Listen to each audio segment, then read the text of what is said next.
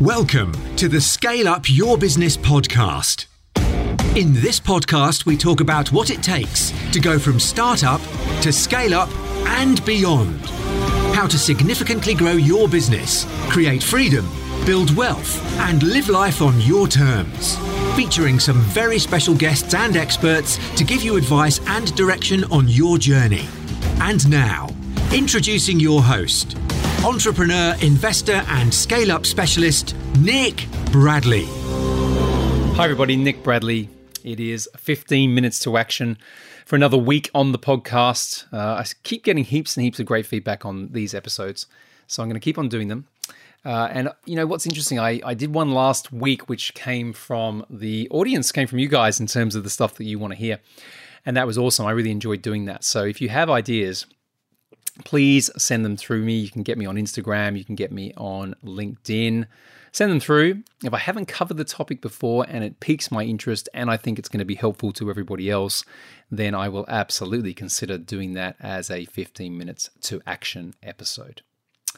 Okay, so let's get into it. Today I want to talk about innovation. I've talked a lot about leadership and I've talked a lot about sales and marketing.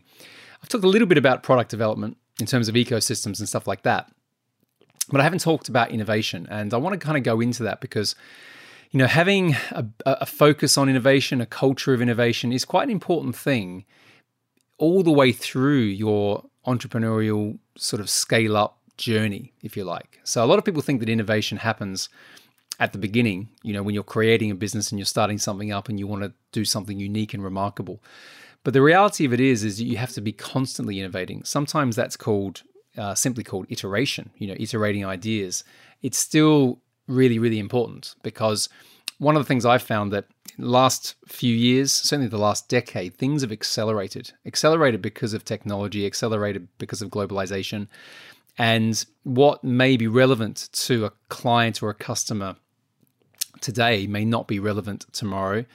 And a lot of people, when they're going through their business journey, they think that the thing that they created from the outset, the thing that got them moving, is going to be there for perpetuity. It's going to be there forever. And that is simply not the case. So a few years back, I did some work with Google. And I did some stuff called design thinking with them. And I want to take you through a little bit of that today. And I want to talk about some of the key parts of that, because I think it will just help. You don't have to kind of get all Google-esque on it. And whether you like the company or don't like the company, they do have some fantastic processes. But I think it's useful just to have this in your mindset, because if your business has stopped growing, it could be that your proposition, your value proposition is not solving the problem that it used to solve. And therefore you need to innovate and iterate to get yourself back to growth. So the first thing I want to say is that you've got to look at your business. And a lot of the people that we work with are seven-figure businesses. They've got teams, you know, quite often over 50 employees. And you've got to have the principle there that ideas can come from anywhere in your organization. And everyone is creative to some extent. People can solve problems that you may not think can. So you want to make sure that your culture allows for people to offer solutions, to offer ideas. And that's often one of the best ways to be able to filter down to the things that are really going to make an impact.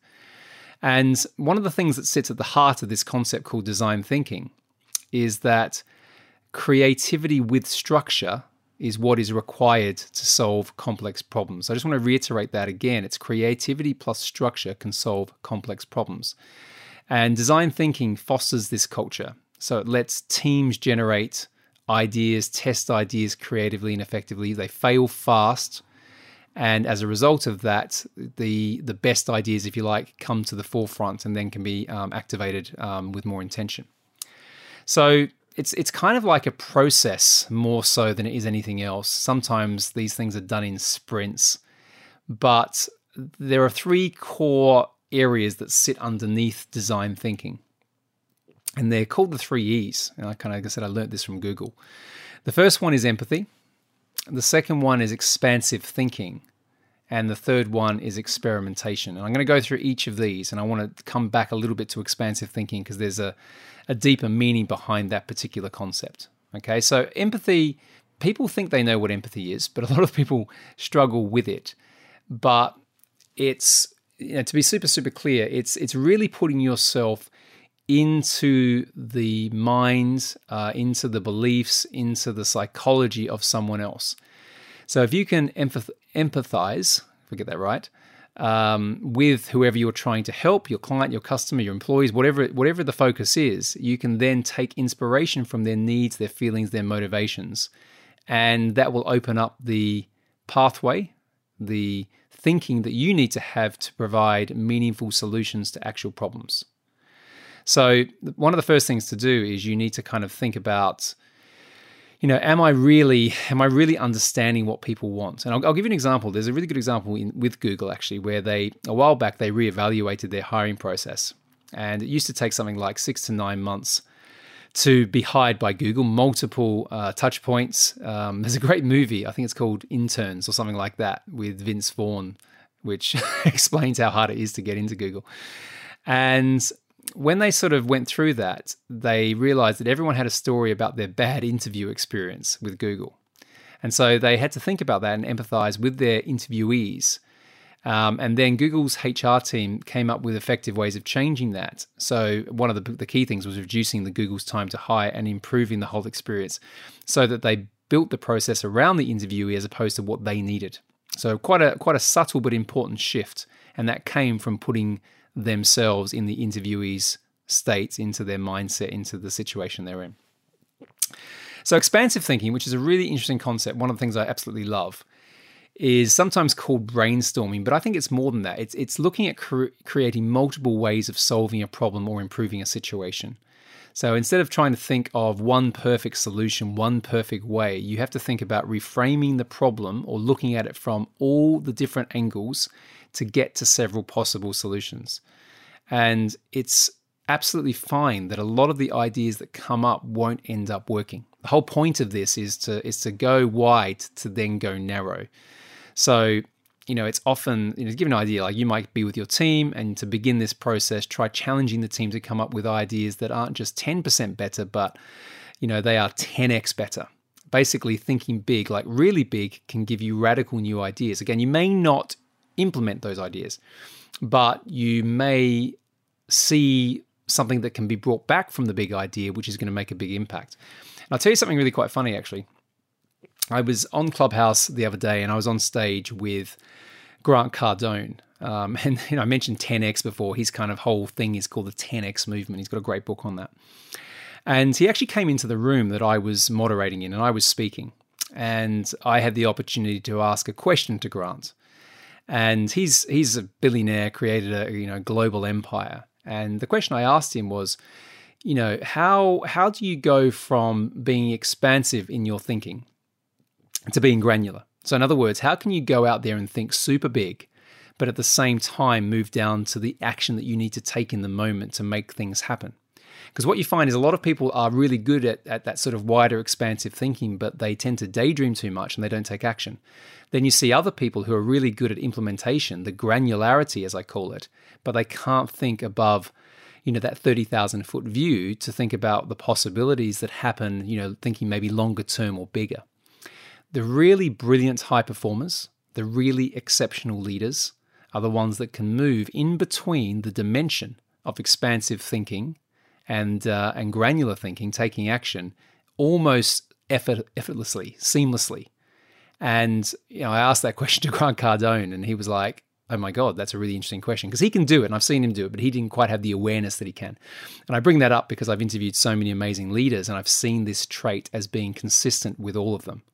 So I just bring that up because, again, I think expansive thinking is one of the key concepts, but it's expansive thinking and then the ability to also bring that down into something that can actually be implemented. Okay, and the third area is experimentation. And I often say, and this is huge, right, is that marketing is really experimentation. It's not really about following one path. It's about testing and trialing until you get the result. And then once you get the result, you put fuel on the fire, so to speak. You double down on the things that work, and then you scale that up. So in the concept, again, of design thinking around innovation, you've got to have a lot of ideas. You might have a list of ideas after you've gone through that expansive thinking process. And you need to start learning which ideas are going to work and which are not going to. And you need to come up with those decisions very fast. So the way to do that is to experiment, build prototypes, test out marketing initiatives. And you want to make the decision really, really quickly about killing something or moving forward or tweaking it. So just those three concepts again. You either kill it if it's not working, you move forward with it if it is working and you double down on it, or you tweak it to get it to something that can work for you. And that's a really important process across any product development as much as it is marketing.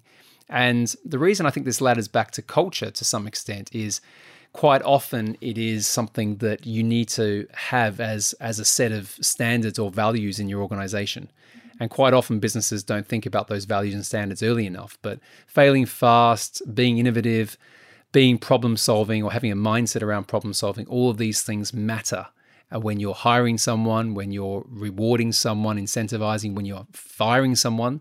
These are things that, as you build the machine, as you bring in more people, you build teams, having these things as the foundational pieces are the things that will get you to scale. It's like when I say having good processes and systems is important because, then it's templated, and you don't want the whole business to be templated. You want creativity to live within that structure.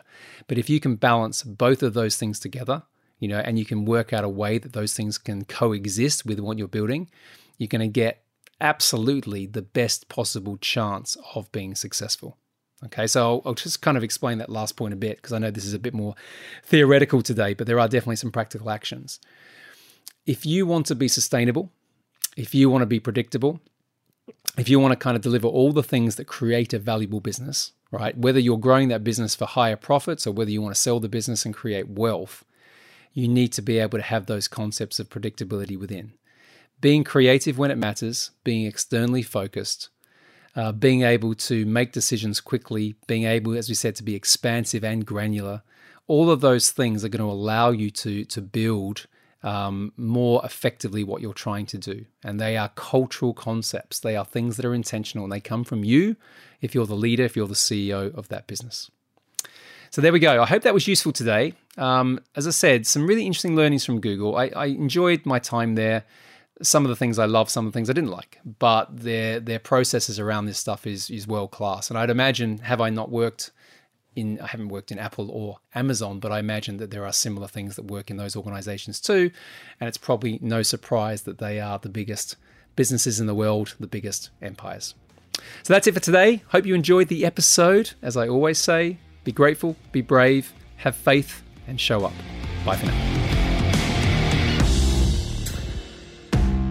And there you have it, another episode of Scale Up Your Business. Thank you very much for listening. And if you haven't yet, please leave a review on Apple Podcasts. It really does help the show become even better. And while you're there, make sure you hit that subscribe button to help you on your scale up journey. Now, perhaps you're thinking of growing and scaling your business. Perhaps now is the time. If that's you, then please check out suyb.global. That's where we have all of our programs, including the Growth Accelerator Partnership, the Maximize Value Partnership, all of our services, and of course, coaching and mentoring. Once again, be grateful, be brave, have faith, and show up. Until next time.